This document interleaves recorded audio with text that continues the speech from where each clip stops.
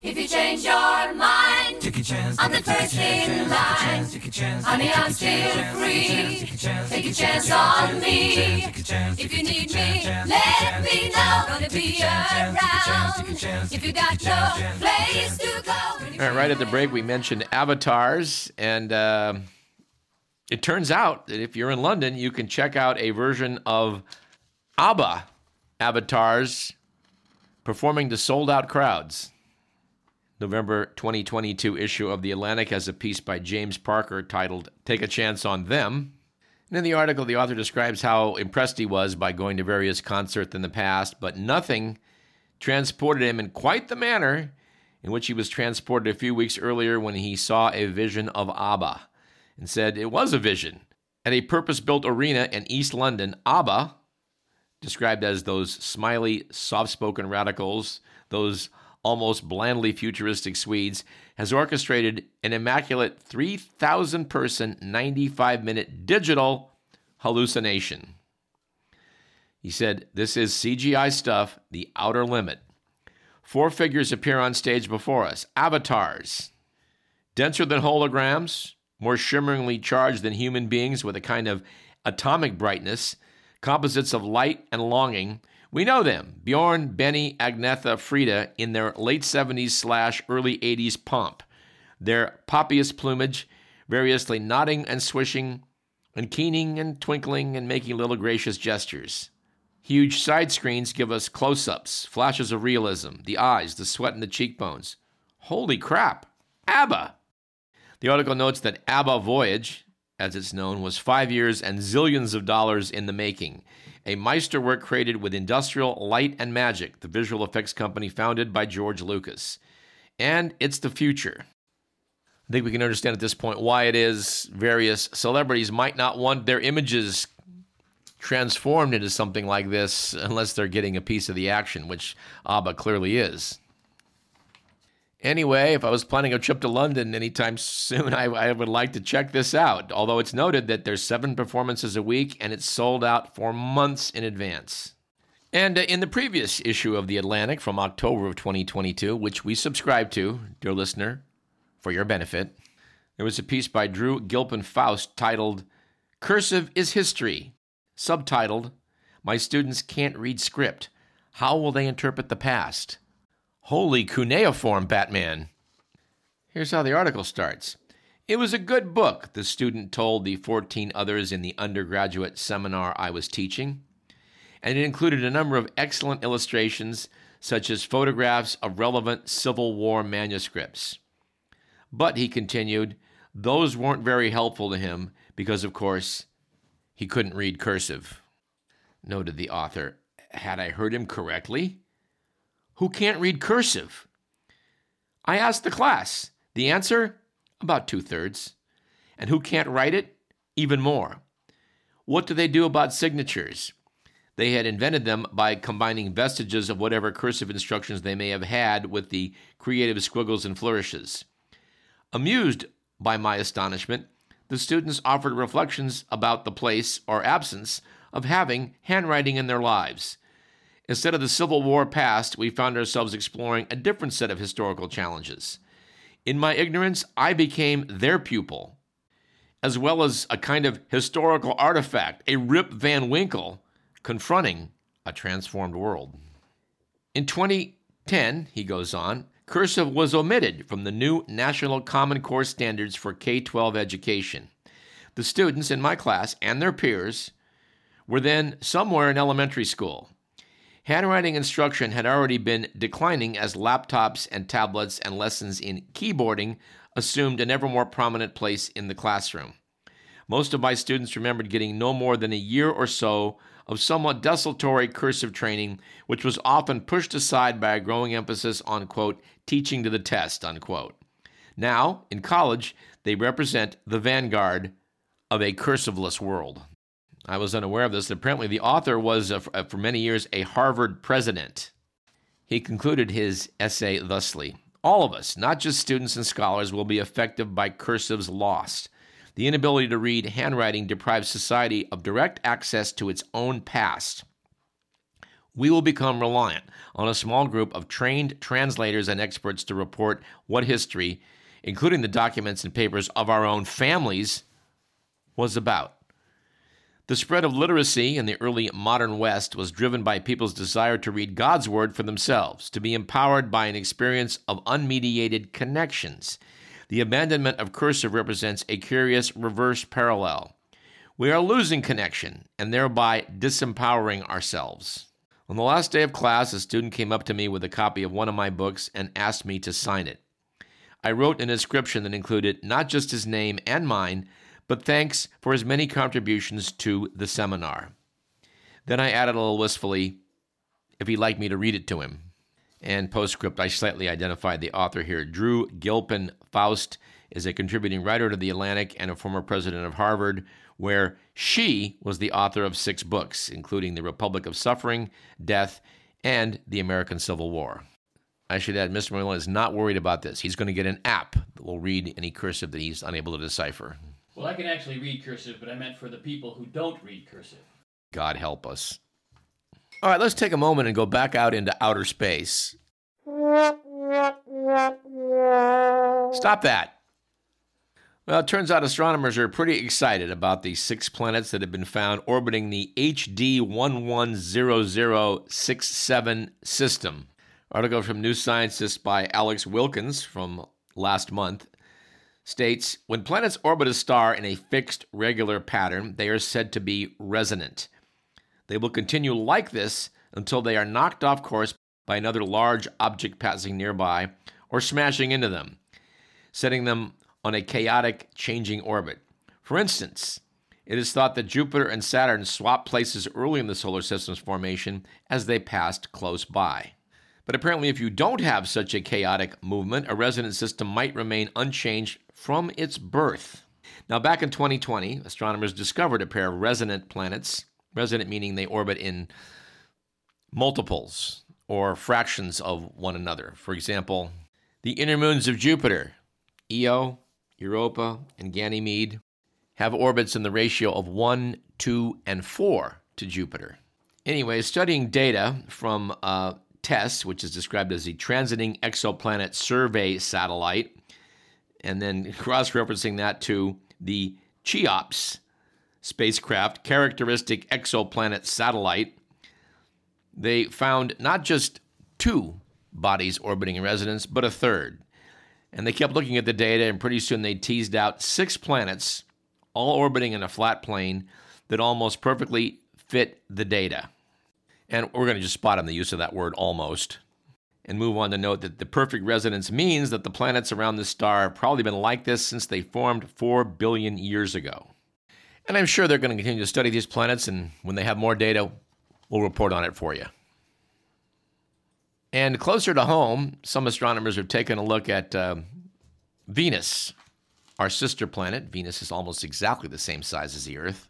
But unlike Earth and Mars, by the way, which orbit on their axes about every 24 hours, Venus takes hundreds of days to make a turn.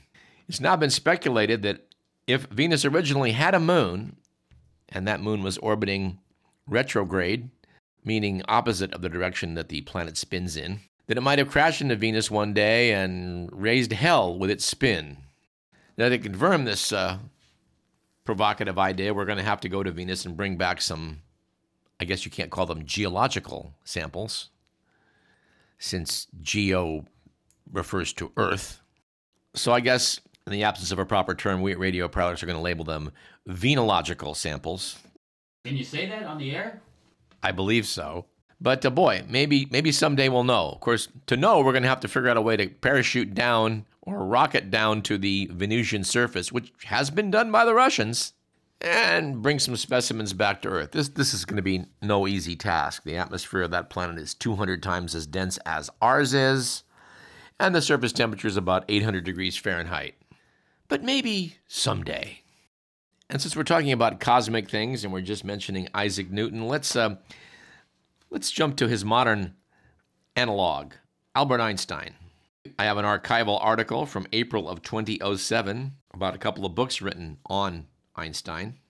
A piece by Andrew Robinson explores these books about Einstein, noting that in February of 1950, a few months after the Soviet Union exploded its first atomic bomb, and just after President Truman announced the U.S. would accelerate the production of a, quote, super bomb, which we know as the hydrogen bomb, Albert Einstein, and I had no idea this happened, went on national U.S. television to drop his own bombshell. He told his fellow Americans if these efforts should prove successful, radioactive poisoning of the atmosphere, and hence annihilation of all life on Earth, will have been brought within the range of what is technically possible. He also warned of a malaise in the country, noting, quote, tremendous financial power is being concentrated in the hands of the military. Youth is being militarized, and the loyalty of citizens, particularly civil servants, is carefully supervised by a police growing more powerful every day.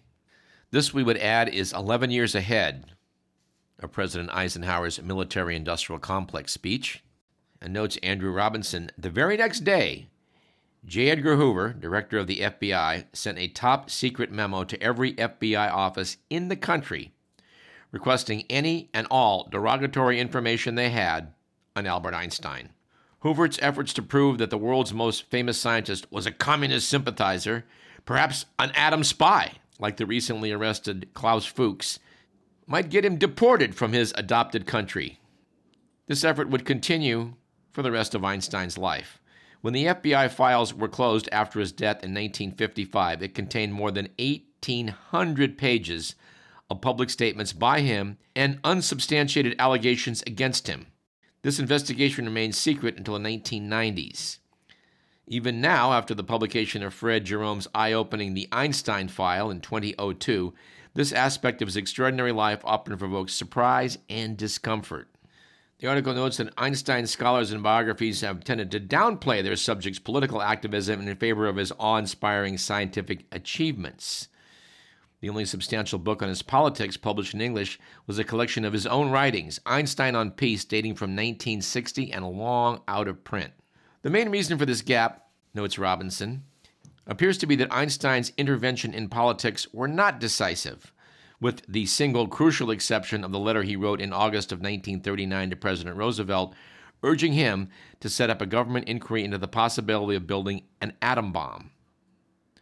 What's more, Einstein's politics have widely been regarded as naive.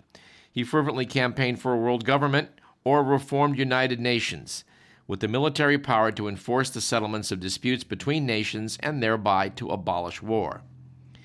Einstein clung to a belief in the possibility of Arab-Jewish cooperation and firm opposition to the creation of a Jewish nation-state in Palestine, which did not stop Israel from offering him his presidency in 1952. Einstein never joined a political party or movement, which makes it difficult for any group to claim him as one of its own.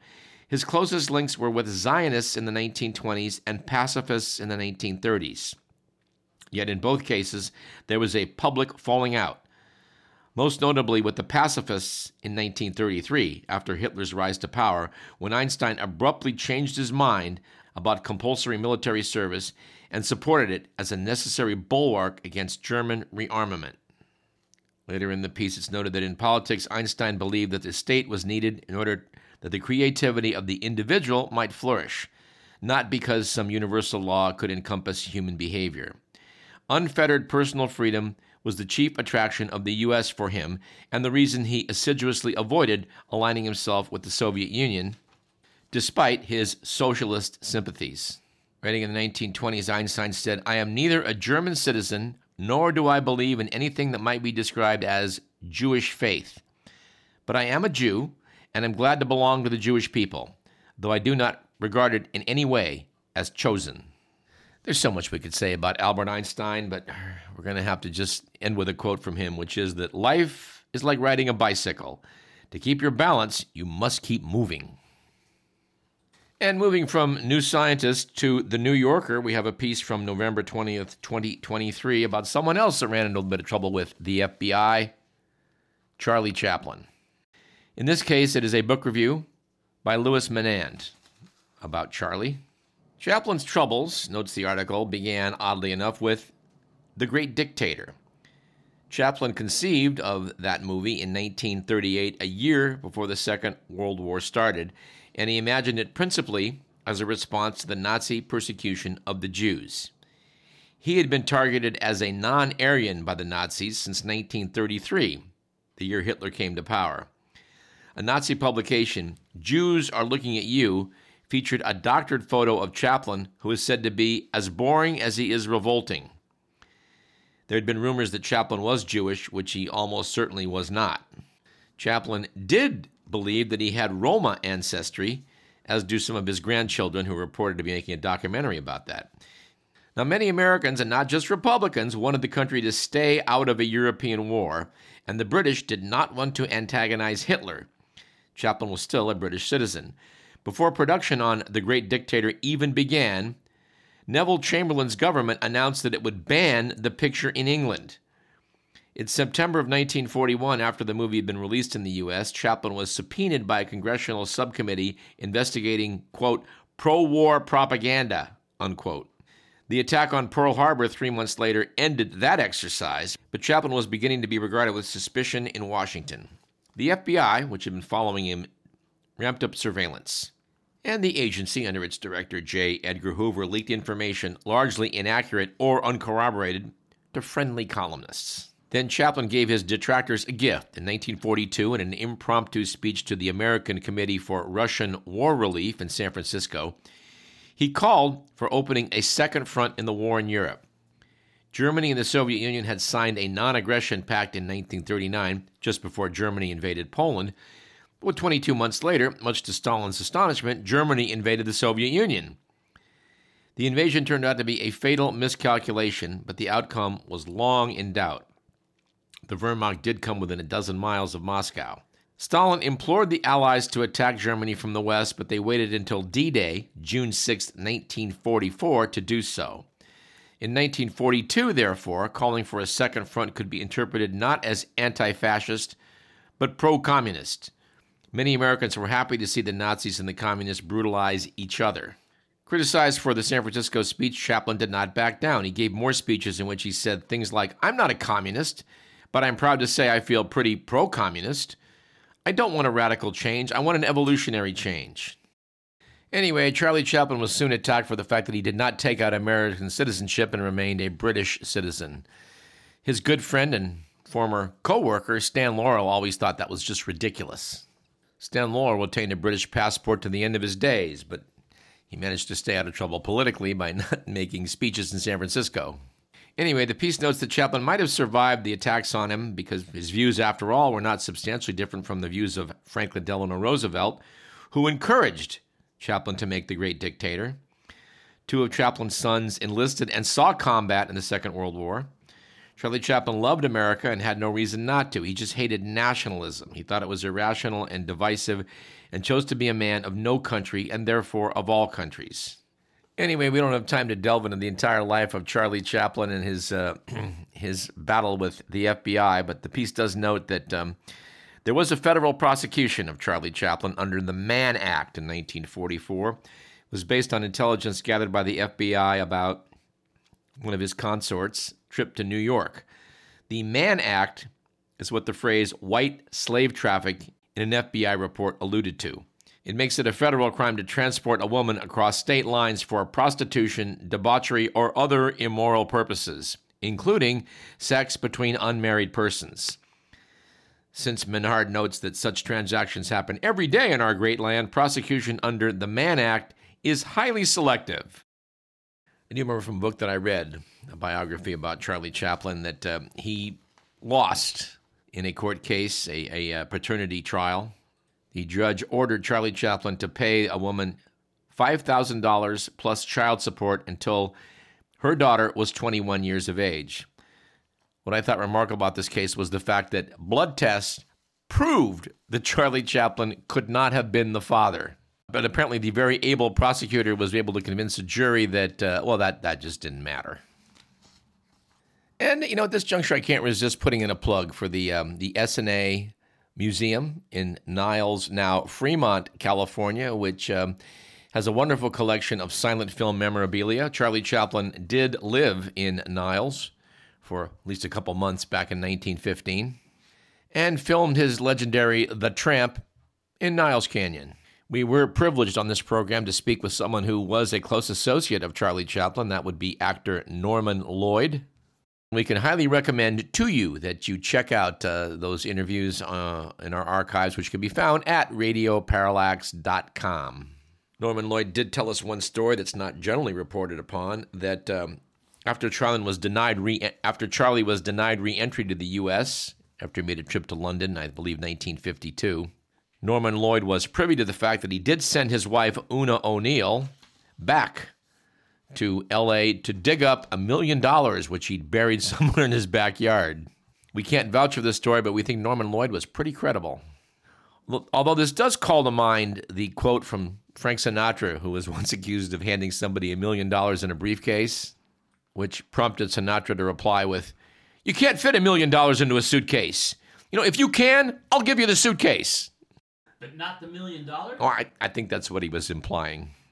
Technicality. Well, yeah. A good lawyer would get you off on that one.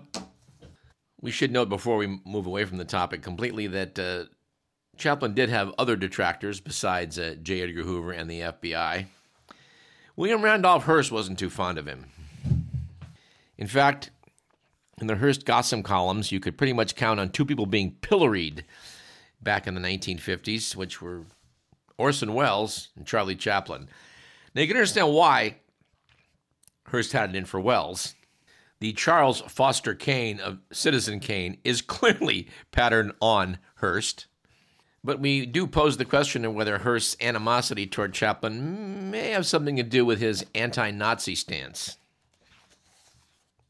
And for that, we're going to go to the Uncle John's Bathroom Readers Series, our earliest copy. This is the one from 1996. It was only the 8th in the series, which had a chapter titled Good News for Hitler, which I think I will now quote from. In September of 1934, William Randolph Hearst went to the world-famous spa at Bad Nauheim to take the waters. The Nazi government welcomed him. After a month of socializing with prominent Germans, Hearst was invited to meet the new chancellor, Adolf Hitler. According to German newspapers, Hearst was charmed and converted by the Nazi leader. Uncle John's notes the German newspaper may have been right. When he returned to the U.S., Hearst completely changed the editorial policy of his 19 daily newspapers and began praising the Nazi regime. For example, a September 1934 editorial signed by Hearst began, "Hitler's enormously unpopular outside of Germany and enormously popular in Germany. This is not difficult to understand. Hitler restored character and courage. Hitler gave hope and confidence. He established order and unity of purpose, and the Germans love him for that. They regard him as a savior." Uncle John then asked the question, was Hearst offering his praise for free or was he paid? Citing the book Even the Gods Can't Change History by George Seldes, they note that Hearst's change in editorial policy came less than a month after the Nazi Minister of Propaganda first subscribed to his International News Service, INS, a wire service that Hearst had created to compete against the AP and UPI. INS was considered by journalists to be by far the worst of the three services. Even so, the Nazis paid Hearst more than $400,000 a year for the subscription to INS, at a time when other customers only paid $50,000 to $70,000 for the same service. The Nazis paid only $40,000 for the subscription to the Associated Press. Week after week, Hearst papers ran pieces sympathetic to the Nazis. One article which justified German rearmament to the American people was written by Hitler's Minister of Aviation, Hermann Goering. By the way, William Randolph Hearst was so powerful that even though the word had gotten out about Hearst dealing with Hitler and also Mussolini, no paper, not one of the 1,700 newspapers that Hearst didn't own, said a word about it. And in closing, we want to cite the work of a crusading journalist, because we're very big fans on this program of people who will stand up and speak truth to power. In this case, we refer to Dorothy Thompson. Thompson was a journalist who obtained work at the previously mentioned International News Service and found herself in Germany in the 1920s. She was fluent in German and was married to a Hungarian, and developed in the 20s a deep understanding of Central European politics. She sought and finally obtained in 1931 an interview with Hitler. She'd been trying to obtain such an interview since the beer hall putsch in 1923. She could only ask him 3 questions, which were to be submitted a full day in advance. Thompson came away from the interview less than impressed, saying, quote, "When I finally walked into Adolf Hitler's salon in the Kaiserhof Hotel, I was convinced that I was meeting the future dictator of Germany. In something less than 50 seconds, I was quite sure that I was not.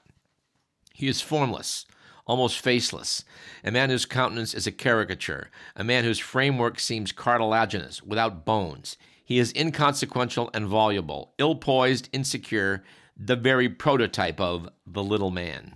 While she certainly misjudged Hitler's appeal because he became chancellor in Germany just 2 years later, her biting character assessment stayed with the Fuhrer, and the Nazis disinvited her from the country soon afterwards. Back in the U.S., she then mounted a one-woman crusade against the Nazis. She denounced the German government frequently and vigorously in her syndicated column On the Record, which ran in 170 newspapers and reached roughly 8 million readers. She also spread her message through regular radio broadcasts for NBC. We can only suppose here at Radio Parallax that our fellow radio personality probably also raised the hackles at the FBI, because back in the 1930s, criticizing the Nazis got you a lot of enemies here in the US of A. Oh, and her second husband was Sinclair Lewis, and the book that he wrote, It Can't Happen Here, was a dystopian fantasy about a fascist dictator who takes over the United States, and you can bet that Dorothy Thompson influenced that work.